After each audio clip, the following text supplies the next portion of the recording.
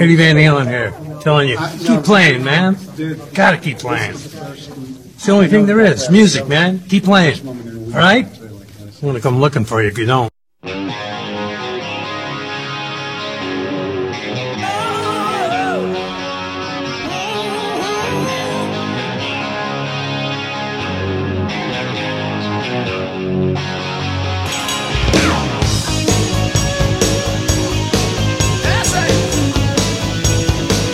Eddie! Oh, man. Fuck, that was a tough one. Well, it is a tough one. And, man, I guess just like most of you guys out there, we're all just like, damn, why'd we have to lose Eddie? Fuck you, 2020, and fuck cancer, and, that was a tough one. Tough one for all of us. Yeah, if you like me, a huge Eddie Van Halen fan. Who isn't, man? God. Fucking God. Amazing, and that was a big blow to all of us. And no words, man.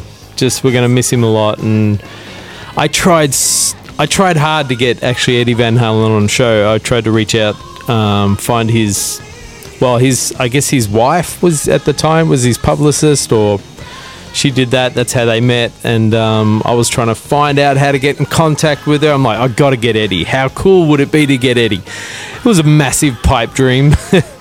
We can't get anyone on the show. But Eddie would have been just the most amazing guest of all time. I don't know. I love the man and what he did and what he brought. And, man, just, you know, I don't even have to say anything. We all know. We all are hurt. And, God, he just the coolest fucking rock guitar player on the planet. I mean, just everything about him was just super cool. Yeah, I'm at a loss. But anyway, this is Guitarwank, and we could just do every Guitarwank from now on and give it up for Eddie. But there's plenty of other people out there flying the flag for Eddie. But we just want to say a big wishes, and we're sending all our love and admiration to the Van Halen family, to Wolfgang and Valerie and everyone else, and his missus. And we lost a guitar hero, but you know, Wolfgang, he lost his dad, so that's fucking huge. That's huge. And obviously he sounds like it was his best mate as well, so yeah, hard breaks for you, man. That's really, really tough. But, man, he left us with so much, and I've been just listening to Van Halen non-stop and watching videos and interviews, and wow. You feel pretty ordinary, don't you, when you look at a guy like that? So he left us with so much. I think Steve Vai summed it up as like what he gave us, we should just focus on that, and how lucky we were to be in this time with Eddie Van Halen. Pretty amazing. So anyway, we'll move on. We got a great episode today. We got Danny Rabin from the band Marvin, a guitarist that we're going to learn all about. Danny, we had a great time with Danny. It was a lot of fun, a lot of fun stuff. So where we're at, this is Guitarwank, episode 220. Shit, what is it? 227. Whoa, 227. Yeah. And another person we lost. Fuck, man, 2020, if it hasn't been hard enough. Kerry Wright, with the Scots friend that makes all his cabinets. I saw that he passed, which is like the day after Eddie Van Halen, I believe it was. Dave from LA Sound. I guess Dave and Kerry Wright were working with Eddie Van Halen, like they were doing his rig, and I guess Kerry, I believe, was building cabinets for Eddie, and they were talking like the night before this. I'm only getting this off Facebook, off Dave's page, who we should get on the show, by the way. But Dave was mentioning he was talking to Kerry about Eddie Van Halen passing their friend that they worked with the night before, and then the day after, the next day, fucking Kerry dies. I have no idea how he passed, but it's just like, what the fuck, man? just nuts. So I haven't talked to Scott at all. I'll be curious to see what Scott has heard or anything, but just crazy. Just absolutely nuts, man. You just don't know when your time's up. You just got no idea, as, well, most of us don't have an idea, I guess. But, damn, this year has just been a ball breaker. And I kind of feeling it's not going to get much better. Oh, man. 221 needs to be a better year. Fuck. But anyway, so our hearts and prayers and well wishes and all the, I mean, what do you say? They go to the Kerry Wright family, and I'm hoping Scott can share a little bit more about all that when we have him on the show next. But yeah, man, treasure each day, right? We just got no fucking idea when we're leaving. God, I look at around all the shit I have. It's like, who's going to take care of all this shit if I go? I should clean it up. All right, so let's get into it. Great. Fucking hell, we're all dropping like flies, man. This sucks. Really sucks. So where we're at, we got Danny Rabin on the show. This is a fun episode. We had a lot of fun with Danny. It was really, really cool, and we can share everything about that. Remember, if you want to support Guitarwank, go to guitarwank.com. Go to the website. You can listen to all the podcasts there. You can listen to us on Apple, iTunes, Stitcher, Amazon Music. We're everywhere, damn it. YouTube, we're all over the place. And also, if you want to support Guitarwank or just keep this show running on the smell of an oily rag that it does, you can go to Patreon/Guitarwank and support us there. And you can find that on the website as well. And then you get 1-minute lessons from Bruce every week, they're amazing. They're awesome. I can't brag about those lessons enough. Bruce just kills it. And yeah, support us, be a part of the community. That's the biggest thing I felt when seeing that Eddie passed, was just, I did feel like I was a part of this really huge group of guitarists or musicians, like where everyone was feeling kind of the same thing, like, fuck, we lost Eddie. It's just, it's tough, man. This is a tough one. So, yeah. Anyway, I've been hearing some amazing Eddie Van Halen stories of people that I know that got to work with him or got to meet him, or yeah. So hopefully we can get some of those people on the show and share their stories. Yeah, speechless, absolutely speechless. But yeah. But anyway, sit back, enjoy this show. We've got Danny on, and yeah, we will see you all next week. We hopefully see you all next week, damn it. Yeah. Anyway, be safe out there. Look after yourselves, and we will catch you all next week. Leland Sklar. He's coming up soon too. I'm really excited to talk about him. Fuck, man. All right. Okay, be safe out there. All right, guys. Bye.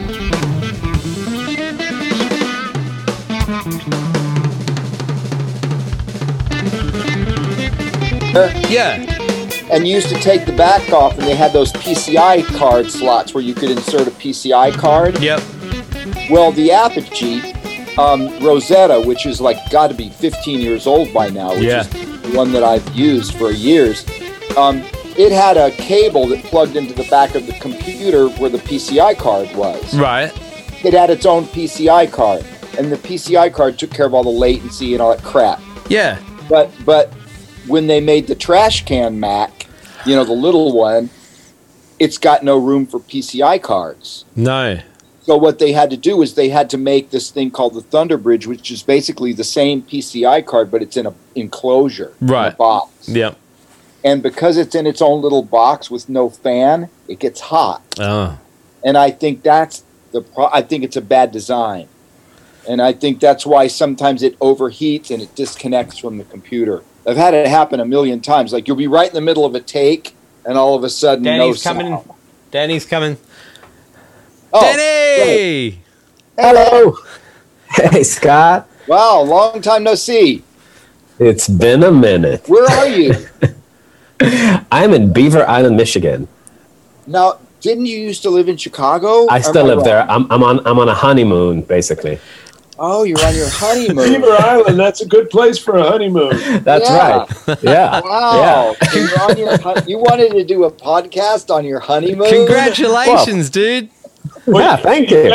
You got to promise we can keep the divorce, too. Yeah, well, it's actually a second marriage. It's called a triumph of optimism over experience. No, man,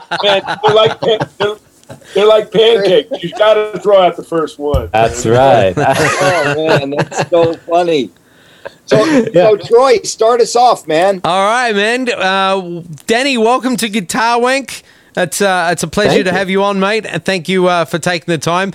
And by far, you've broken all records tonight by being the first Guitarwank guest in history to do a podcast on his honeymoon. I think that's amazing. Well, thank you very much. I add disclaimers that our wedding got fucked up because of COVID, so we're actually getting married on the 30th. But this was supposed to be the honeymoon, and we're here now because we kept it. Wow. Hey, Chris, there's some people that would not approve of what you're doing, having sex before marriage. You can't do that. That's against the Lord's will. I know it. A lot of them probably... No one has sex after marriage, do they? That's right. No, that's when it ends. Well, I'll take your word for it. Damn. Oh my God. So hold it. So good to see you, man. Say again? I think the last time I saw you was when we played together. What was it, Martyrs, or was it some other club? It was Reggie's. It was Reggie's. We played together at Reggie's, and I borrowed your amp. Yeah, that's right. That's right. What was the amp you borrowed? The first time we played together was 2012. We were opening for you guys. It was an OD100. Nice. Like the sewer stuff. The CAE. But yeah, I mean, I think the first time we met was 2012. We were opening for you guys when you were with Berlin and Mike Clark. Oh, okay. We did that tour. And we're opening for you, I think for every show of that tour. Did you open for us in Chicago? I think that show was the only one we didn't. Because that was the night where we barely made the gig because Mike Clark put diesel in the van. That's right. I remember that day. Yeah. And we got out on the freeway and the van completely died. And so they had to haul it to this place. It's on a Sunday, right? So luckily we found a mechanic that took the van and he had to flush out the whole fuel system. Oh, Jesus. I remember that.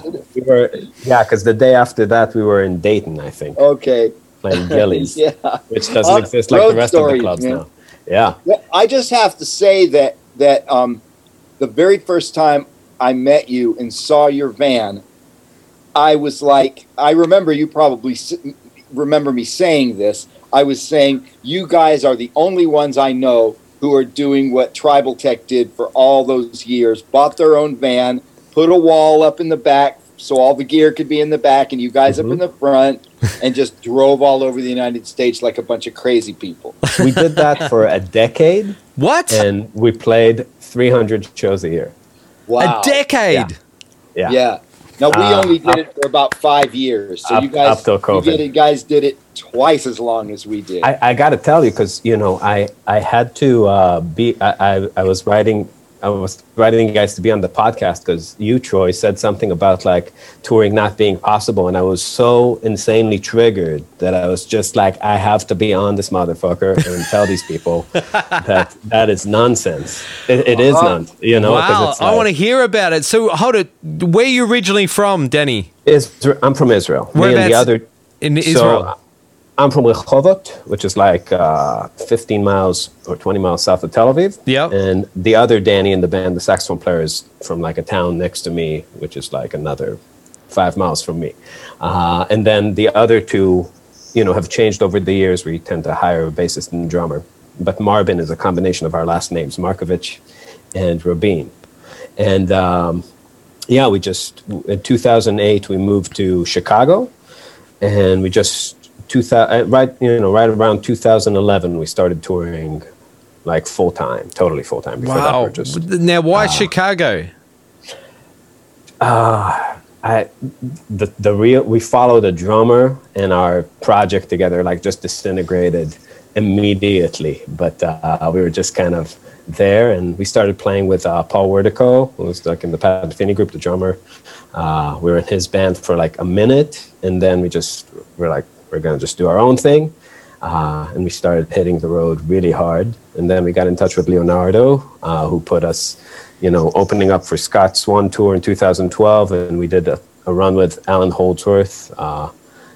And it was really his last tour, and we were his designated babysitters and money handlers. Well, I know there's some stories in there. Holy shit, are there stories? I've got the stories coming from Leonardo, and oh, dude, we were feeding the stories to Leonardo. Oh my God, I got a second hand. I got to tell you, like the you know what he told me? He told like I our van. They didn't rent their own van. We were driving them around, so we were together. It was me, it was him, Virgil Donati, and Jimmy Haslett. And Leonardo was like telling us, it's like, just don't let him drink. We're like, okay, and we go to pick him up at the airport, and like he gets off the plane. It's like, shall we go to the bar? We're like, fuck yeah, Alan Holdsworth, we're gonna go to the bar. We're going to the bar right now, So we all go to the bar, and it's like our drummer didn't join, but it was me, Danny, and our bassist at the time, Ian. And we get to the bar, and he goes like, tequila? So we're like, yeah, tequila. Like, bow. Tequila? Yeah, bow. Tequila? All right, wow. Like, tequila? Boom. And then we're like, tequila, like, we're cool. We're okay, And then he starts buying people in the bar drinks, like tequila, like, all right, this is getting real. And our bassist was so starstruck, he's just kind of looking at him. And Alan was getting like a little tipsy, and he's like, this is like our first 5 minutes hanging out. We had the best time, we're just hanging out, having the realest time. But like Ian's is like just staring him down because it's just, grew up on him. And Alan just looks back and it's like, I'm not gay. And then from there, it just, went deep into the night. And we had a lot of real moments. But yeah, Alan was, I have to say, the funniest motherfucker. He was just so awesome to hang out with and so funny. It was really a good time. That's good. Wow. We got to really like have some moments. And we were crazy back then, so it was amazing that they put up with us as much as they did.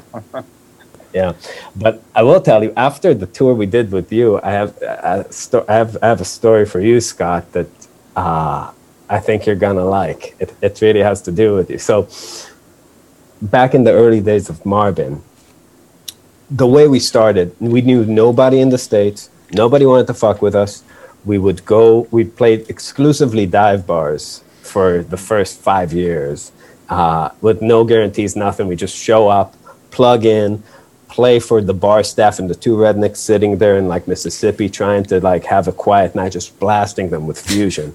And to our absolute shock, night after night, like, these people like 2 teeth in their mouth would like, be like, you guys remind me of the Mahavishnu Orchestra. They're like, what the fuck? It's like, just we were amazed by the fact that in the States, even though your generation of people call these people flyover states and totally disregard them, something in the 70s just happened and these people went everywhere. And they just respond to this kind of music. It's just, it's not like being... I'm assuming that if you're like a badass harpsichordist, you're gonna have a hard time playing anywhere, but there's still something relevant about fusion everywhere. You guys just like something was done in the Weather Report era that just resonated and created this thing that's still out there.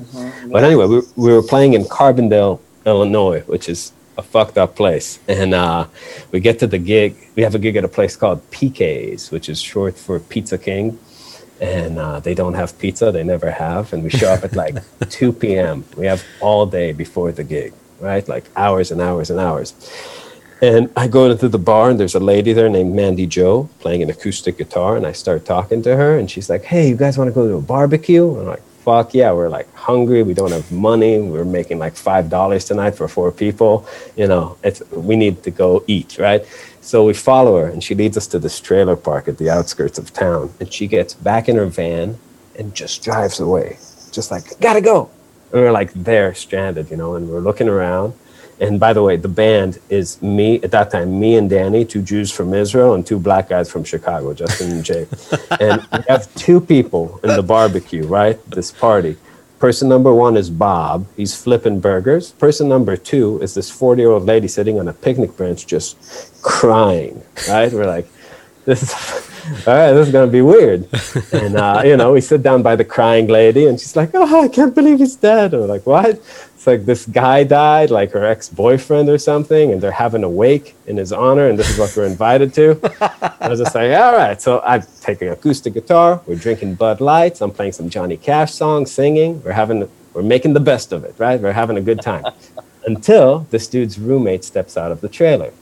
And this guy steps out, and he's a big dude, and he has this cut-off T-shirt. And we see that his left arm just has iron crosses running down, tattoos. His right arm is all swastikas, right? And we're looking at this guy like, oh, shit. It's like this guy can probably not tell that me and Danny are Jews, but he definitely knows Justin and Jay are black, right? So we might have some trouble. But I'm just testing the water, seeing if maybe he's like a nice Nazi. And I'm like, hey, man, how you doing? And he goes, who the fuck are you? And what the fuck are you guys doing here?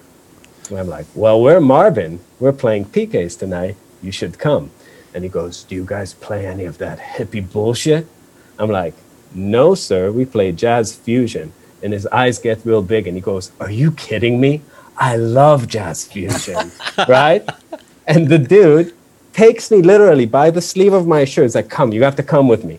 And he takes me into his room, right, in the trailer. He starts on, those like 90s like CD cases. Yeah. He has Holdsworth, he has Illicit, he has Face First. He has like your fucking discography. It's like, Scott Henderson, Weather Report, Alan Holdsworth. It's like, well, actually we do. We have a lot in common with this now. That's so funny, man. Anyways, this fucking dude comes to our show, and he's like, they're front and center, just freaking out. Like, and it's looking like we know each other. We're like, we're not with this guy, He takes the poster for the show from the bathroom, had us sign it, and like weeks go by, and I literally get a photo of like his wall, right? And it has the signed Marvin poster with 2 Jews and 2 black guys next to a poster of Adolf. So fusion can defeat some hatred. Trippy, man.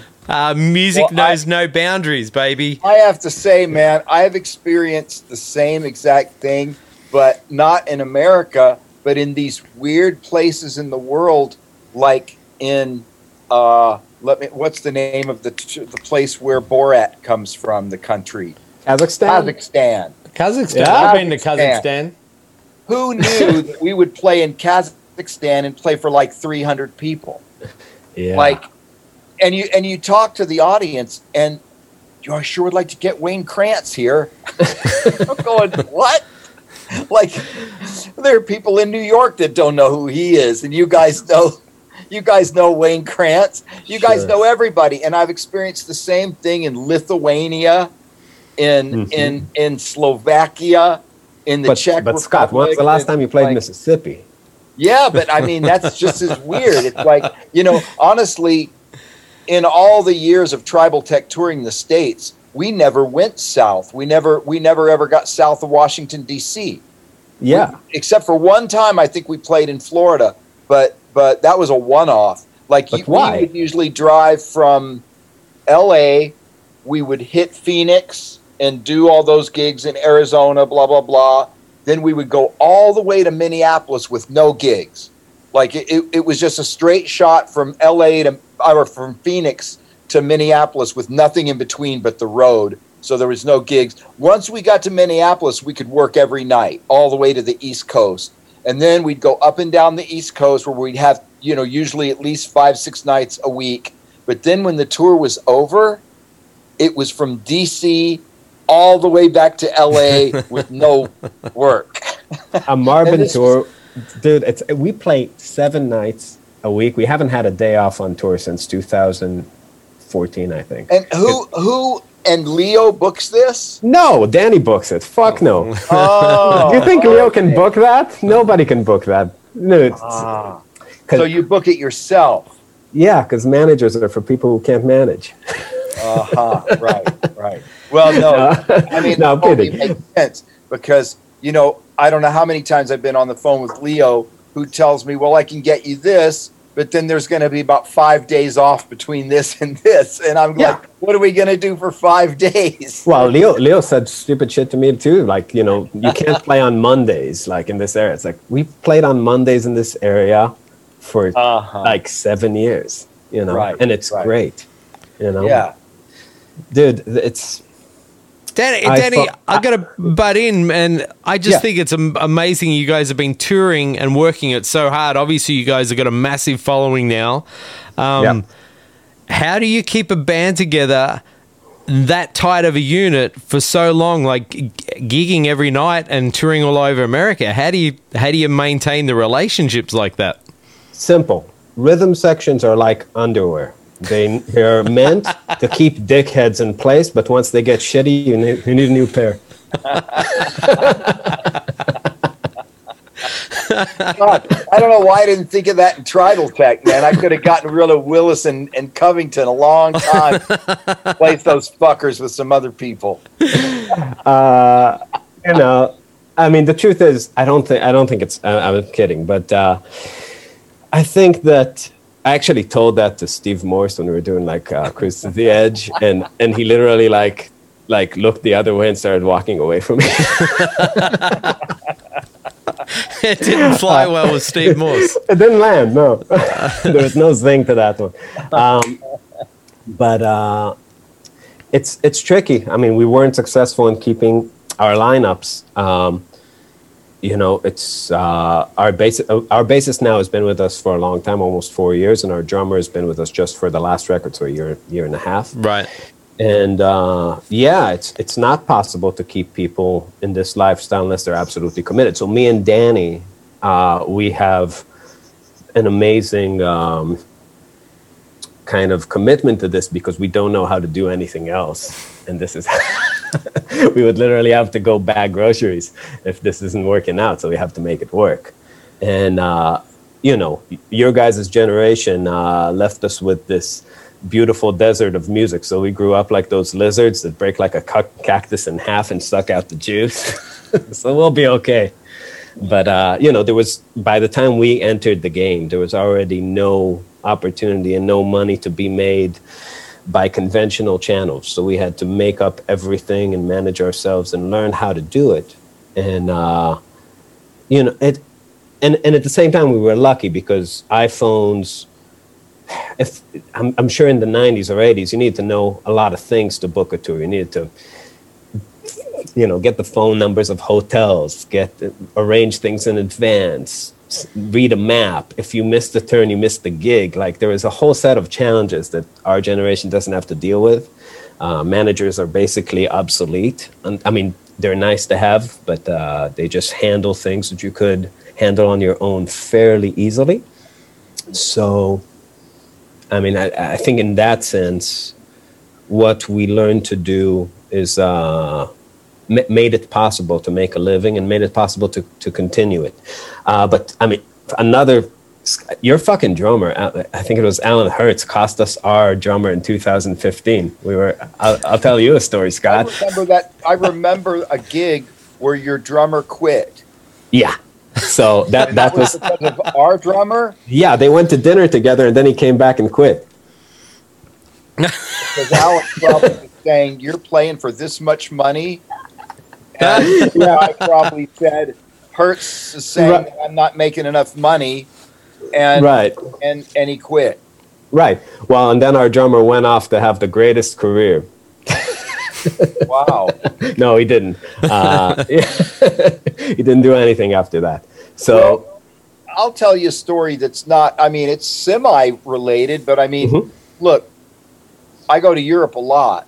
And one of the things that was really happening that was really, really hard for me was that I wasn't, Europe for me has to be by an agent. So you get lucky sometimes and you're playing 6 nights a week or even 7 nights a week, but you're also sometimes you're only playing 3 or 4 nights a week. And if he's not able to fix that, you got to go anyway, because there are weeks, you're there for 6 weeks. You might have a couple weeks where there's not that many gigs, and you might have a couple weeks where you're packed. But these American guys, they charge by the week, not by the gig. So paying Alan and Travis was pretty hard on me many times, because not only are we paying for musicians' salaries on nights off, but we have to pay for the hotels on nights off. The promoter's not paying for the hotel. They're only paying hotels on the gig nights.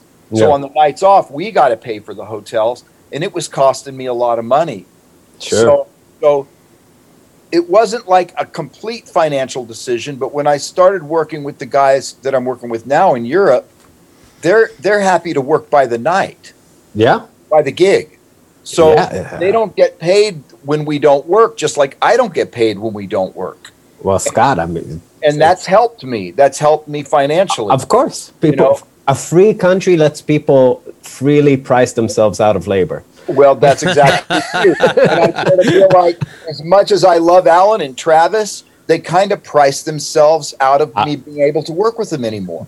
That virus that Alan was spreading to our drummer just jumped on him and immediately made him quit. It was amazing. You know, I love Alan, and he's a wonderful guy, and he's a great drummer. Engineer. I'm still using him. I mean, he engineered People Mover, even though he didn't play on it. He still engineered it, and I hope he'll engineer my next one, because I love his engineering. I also love his drumming, but I can't afford him as a drummer. Right. Because, you know, it's just he's out of my price range. So it's business, man. Yeah. Hey, Danny, at what point, I mean, you guys are touring around America and doing all that. At what point did you start to see it? Because obviously there was quite a few years there. It was just nothing, no response, no feedback. At what point did it start to change? How did you guys use social media?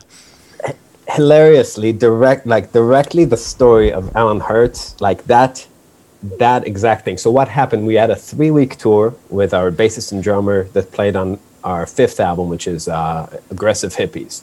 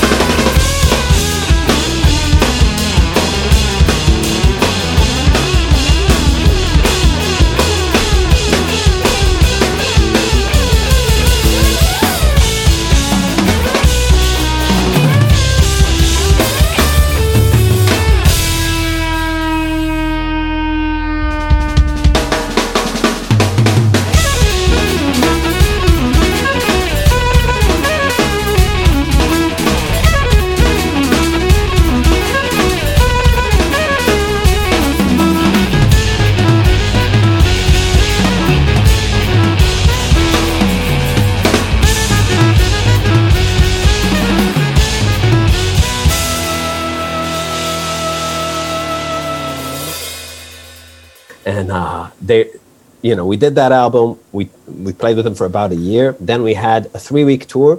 3 last nights was 2 nights opening for Scott at Reggie's. And then the third night we had to drive back away from Chicago to play the Jefferson City Jazz Festival in Jefferson City, Missouri. And so Alan goes to get some Thai food with our drummer Greg. Greg comes back after he plays the gig. He's like, I'm done. I quit. And our bassist also quit at the same night. And we're like, well, we have a gig tomorrow night, and we have to drive 7 hours tonight after the gig, even though we live in Chicago. And they're like, no, we're done. We're like, but we signed a contract. We have to make this gig. Anyway, we're like, we're done. We don't give a shit. Fuck you guys. Why did they quit? Because they were just sick of us and it was at that time, we drove an average, I'd say, of 8 hours a day, played 4-hour gigs every night in dive bars. It was just work, again, for me, I want to get good at guitar. So playing 4 hours a night, especially in those days, was an amazing thing. I thought that was the best part of the day by far. And for us too, to make ends meet, me and Danny, on the side, I'm deep in the Django hole. I love that music, and I was learning how to play gypsy jazz, and we were just busking on the street for money for 5 or 6 hours a day. So we would play 10 hours a day. We'd play for 6 hours playing standards on the street. You usually make more money in those days playing in the middle, just shivering, playing like homeless people on the street, then go to a fusion show with 10 people in it and make a third of the money we would make on the street. But we would make it work, It's funny because, do you remember that movie Bird with Forrest Whitaker about Charlie Parker? Yeah, yeah. There's that scene at the end of the movie where they have the white trumpet guy in the band, the trumpet player, and they take him to a tour of the Deep South, and they go to a black segregated hotel, and he opens his hotel room door and he sees this rundown room. And in my mind, and he's he has this expression oh, the conditions. And I'm thinking he has his own room. We've been sharing rooms since we started. We were sharing beds, 4 people in one hotel room in Quality Inn. It was our lives were rough, and that's why they quit. But anyway, me and Danny drove, 8 hours to Jefferson City without telling them. And we were like, listen, our bassist and drummer quit. We're going to do this as a gypsy jazz duo. We're going to play some standards. Danny's going to play, and it's a lot of people. And they're like, that's not cool, but, I guess we'll, they told us we're going to pay you half, and you could come next year, and then, you'll take a pay cut too, with a full band to make it up for us. We're like, whatever you say, So we showed up, we did that gig. What actually happened was when we got back to Chicago, we were so pissed off. We were telling them, listen, you guys really fucked us, to the bassist and drummer. And what we want you to do is we had a studio time to make a video, right? To make a produced video of our music in a nice place. And we're like, you just do this and we're done. That was the last time I saw either of them. We put those 2 videos, Redline and African Shabtai, on YouTube and Facebook, and they got viral. It was before Facebook was still a private company, and they were still letting things kind of spread. And those 2 got to 3 million people very quickly. Wow. What made them spread, do you think? We had about 15,000 diehards that we collected over 6 years that gave it enough of a push, combined with this perfect storm of Facebook letting things spread because they weren't trying to monetize yet. There was no such thing as boosted posts, paying for ads on Facebook. Everything was just free. So it was still, we missed the heyday of YouTube. Snarky Puppy rode that wave, and got famous when YouTube was letting things happen like that. I mean, right now you'd have to look for a new platform if you want to get to those kind of numbers. But yeah, we basically became a sort of known band, and we could draw people in a lot of markets after that, which the next lineup enjoyed. But those 2 fuckers quit in the exact wrong time, because I can't even imagine what that feels like, because they worked their ass off for a year for basically no money in the worst possible conditions. And is there no state that you don't play in? We played all of them, except for Alaska. Every state in the United States. Yeah.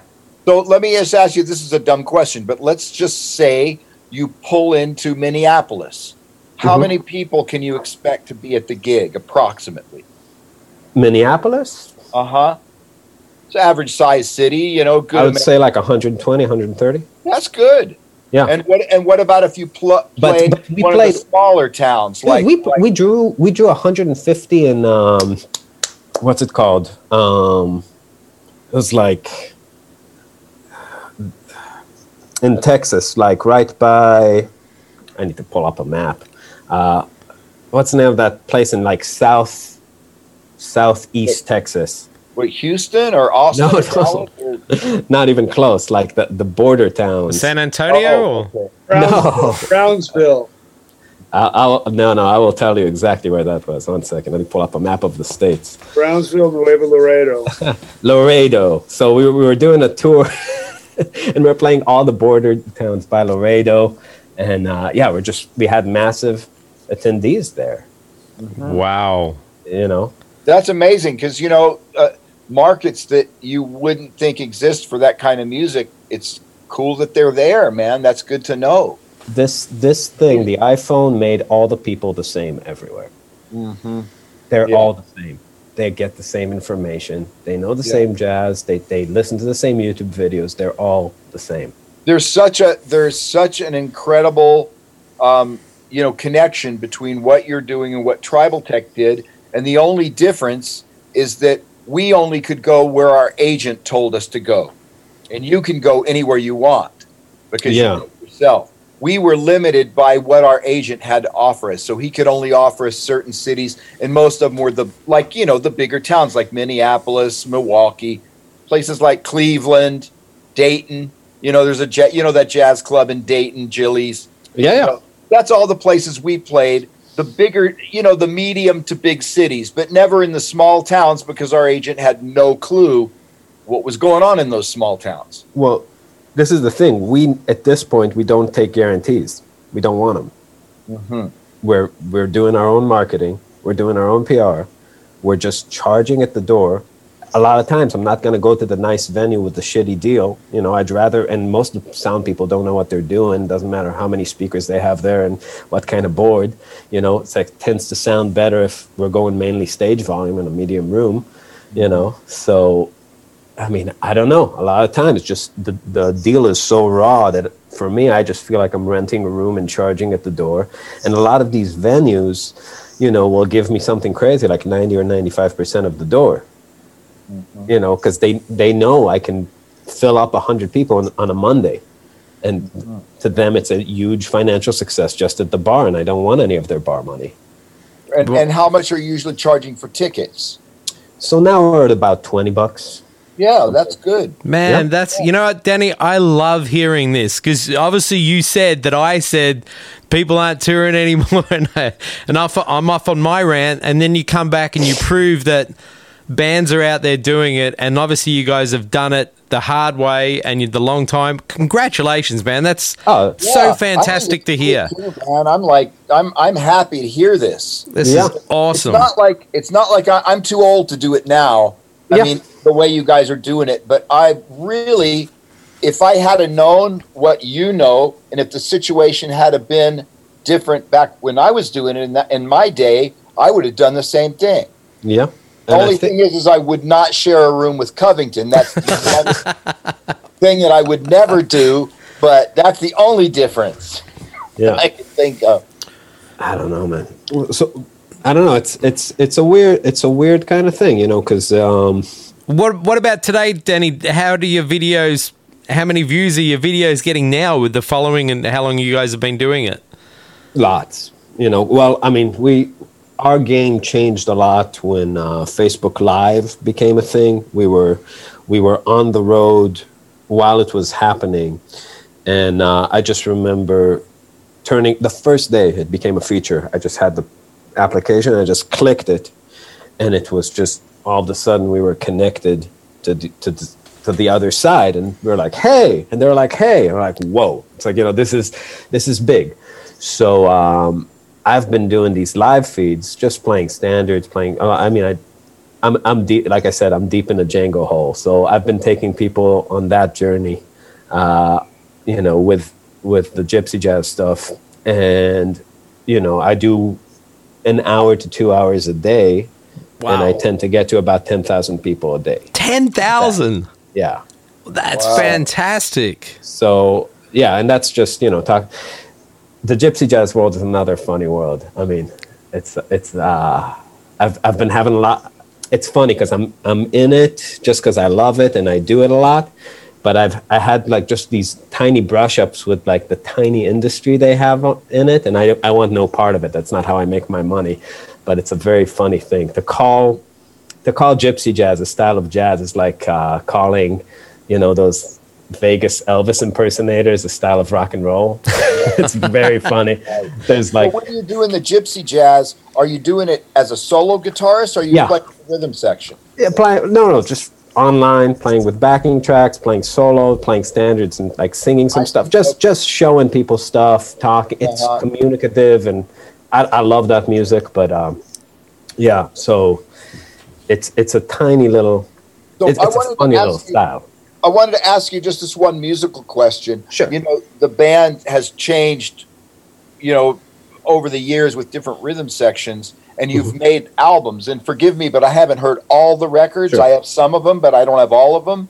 So do you feel like that when you change rhythm sections, it also made a directional change in the music, you guys? Absolutely. I mean, we basically... we have 8 albums, and now we have 2 COVID albums, which are like that's really what this COVID albums is a funny thing, because you have like this I feel like a virus like this, what it really did is made all the quality of music just go down 10 notches, like just the quality of everybody's just doing a home record now. So you have like the COVID album, but I did like a solo guitar thing, and Danny did something where I played bass and guitar and Antonio Sanchez played drums. And, so we're going to put that out as a double one, but that's kind of to the side. So yeah, our first album was a duo thing, where we just got to this country and we were confused and we just needed to do something. The next 2 were big productions with tons of layers, tons of players. We had Paul Wardico from Matheny Group and Steve Rodby, and that was the second and third one. You said the fourth, second one. Yeah, remember? Yeah. That's the one where you're playing like more texturally. You're playing. There's a lot of layers and texture. Tons of layers. Right. Record. It's really nice. Oh, thank you. Yeah. We were kind of influenced by Matheny Group, when we were young, and wanted to go for that. But there was, then what happened, it's really a weird thing, because we started off making albums from our imagination, really using the studio as a tool. But then we got to this place where we started touring, and we loved that kind of lush produced sound, but people were seeing our show, which was quartet, high energy, like fusion, and got this record that's kind of like that, and they felt like they were buying Coca-Cola and Sprite cans, like felt a little betrayed at the merch table. I remember when I saw you guys first live, I thought I was going to hear what was on the album that you gave me. Yeah. And I was expecting that kind of ambient, lush kind of music, but yet instead I got like this burning fusion band where you're playing like lines, and it's sort of, not to compare because I hate comparisons, but I just have to bring up Mike Stern's band, because it was a lot of lines and, sort of like a lick band, where you're playing these fast licks and a lot of what do you call it when 2 people play the same line? Unison lines. A lot of unison lines, and a lot of soloing. And I was like, whoa, these guys are like blazing. It's not like it's like nothing like the record that you gave me. Yeah. I was kind of surprised, Yeah, it's that, and that became the music. But the truth is, we went through. There's 2 approaches to record making. One is you use your imagination to dream up music, and one is you take a look at the reality of your band and you try to write music that fits the people. So it's like in 2014, our live album, we had a gospel bassist that motherfucker did not know harmony. So whenever you threw some chords at him, you know, it's like all of a sudden the music started sounding really fucked up. So we played more vamps, you know, and he could do that, you know, and that took a turn. One of our drummers, who shall remain nameless, you know, we at the beginning we were very fascinated by his playing, but then we realized that we learned the difference between improvising and randomizing the hard way. And, you know, he was randomizing. And it's hard to play when somebody's randomizing. A lot of out-of-pocket experiences, you know, so that was tough in its own way. So we tended to kind of rein in a little bit more of the, you know, we had more parts in the music. It was more like prog in a sense, that like the sections, we needed to rein it in compositionally. So we'd always kind of look at the people we had, which was a huge constraint. We couldn't just, you know, do the Oz noise. I think I'm going to have Dave Weckl and like this guy today. You know, we didn't have like this infinite budget situation. So the people are a huge constraint, and you do the best with what you can afford. And I think you're right. For us, you know, our goal was to just write the best songs and play the best music the way we played it that we could. And yeah, just figure out a way to do it. Danny, how much does, now that you guys are so established in that on social media wise, how much does Facebook and YouTube control your output? What do you mean? Has it changed? Because I know it seems like Facebook are always changing their algorithms and how they let people promote stuff. Has that worked against you or for you guys now? We have like 340,000 people there, so it's worked for us. So you guys have all the control as opposed to someone trying to start out now, right? I think it's always frustrating because they don't let you get to all those people whenever you feel like it. You still have to pay for visibility even of your own crowd. Wow.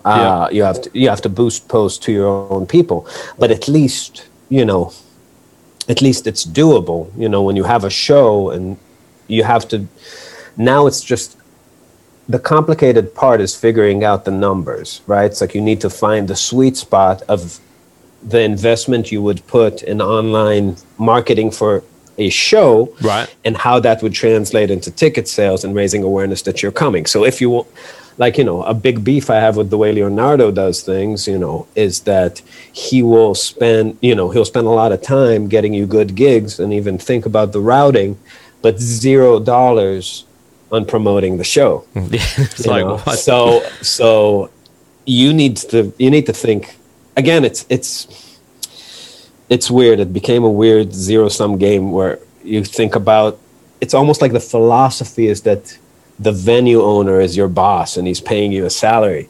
But this poor guy just owns a bar that barely exists, like always on the thread of shutting down, you know? So I think Oh, go ahead. No, I just think you need to dial in that number. You know, if you think you're gonna, I don't know, without promoting, make $1,000. Yeah. Both me and Bruce do that on a very small level.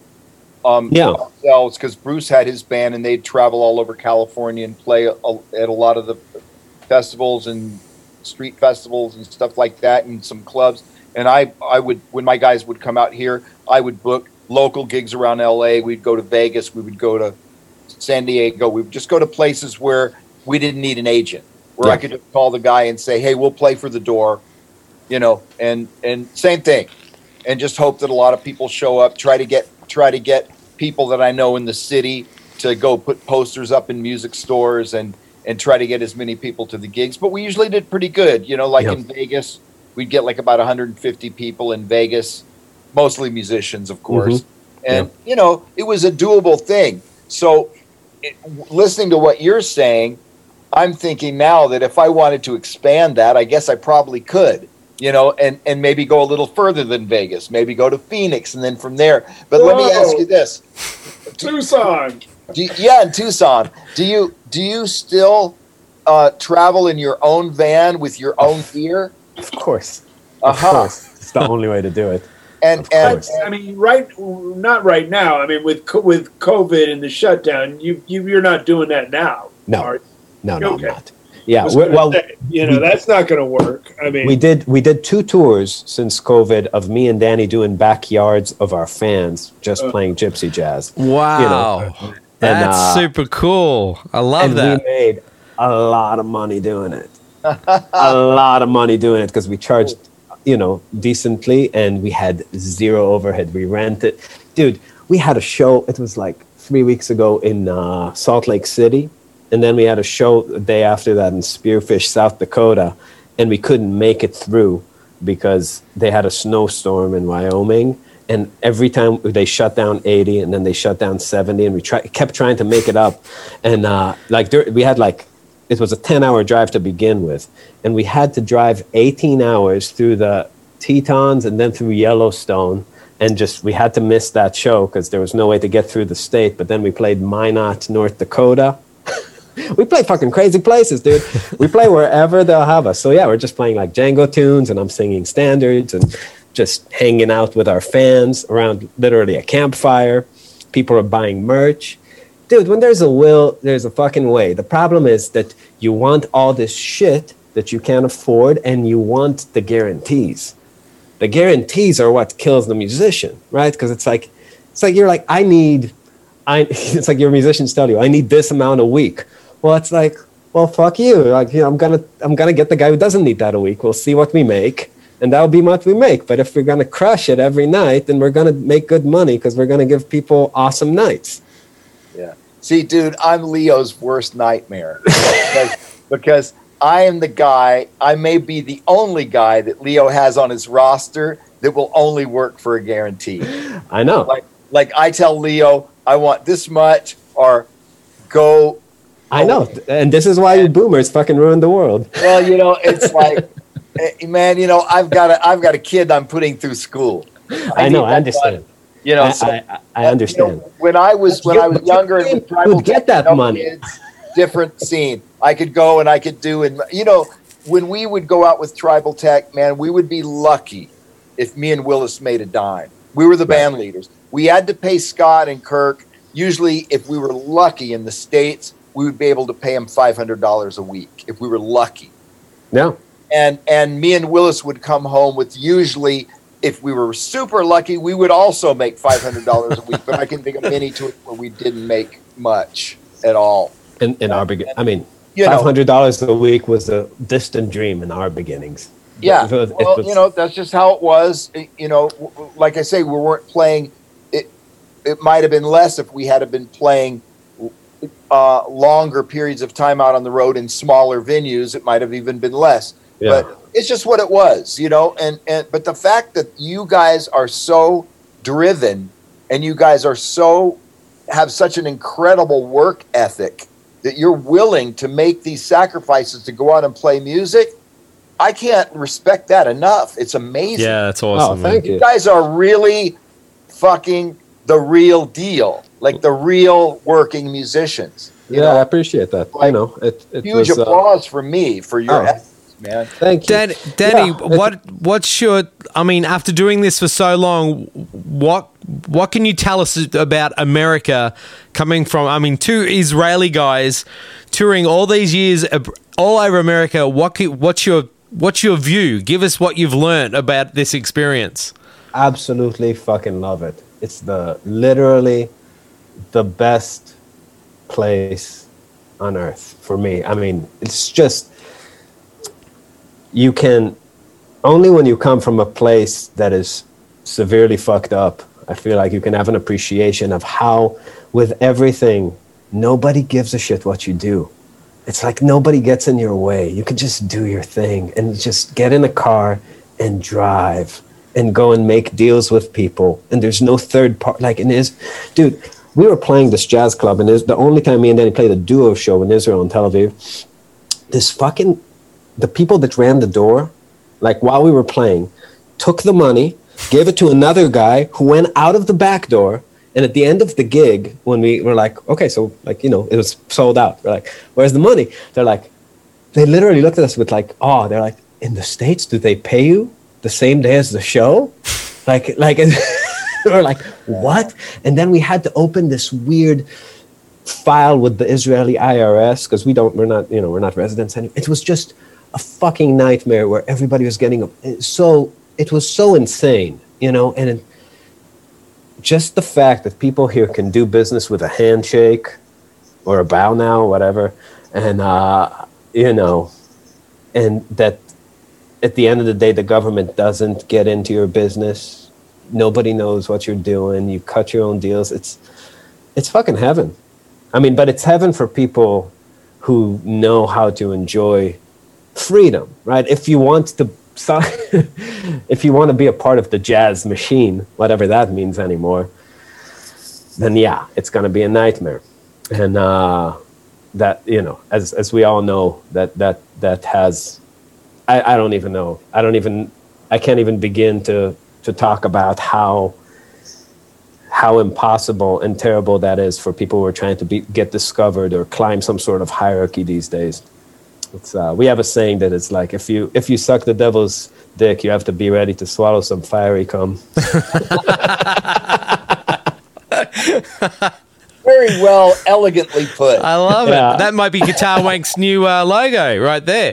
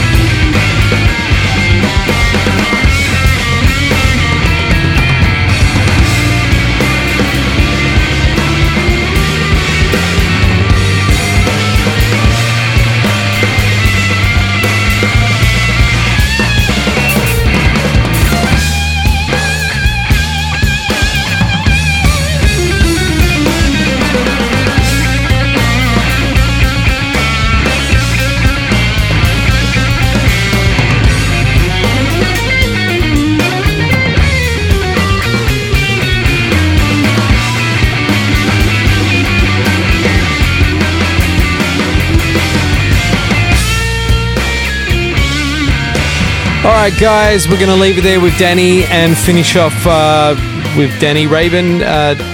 Next week, we'll continue more with him. Thank you, Danny. That was awesome, mate.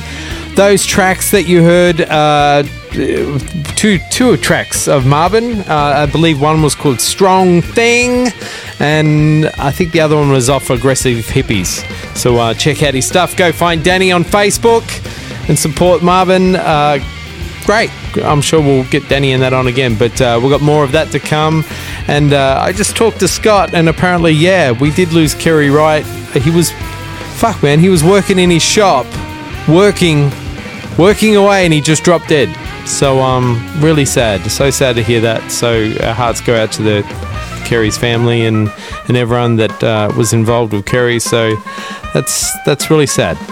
Anyway, so let's all meet up again next week, and we'll catch up. Remember to go Guitarwank.com if you want to advertise a new album, a product, or anything you have going on that you want to reach a large selection of musicians and listeners. This is the place to do it. We're hitting record numbers at the moment. Podcasts are definitely the thing with this all crazy shit going on in the world. So reach out to us at guitarwank@gmail.com, and we will help you promote your product, your album, your music, or whatever you want to put out there in the world to our listeners. So reach out, guitarwank@gmail.com, guitarwank.com, Patreon, go there, check that out.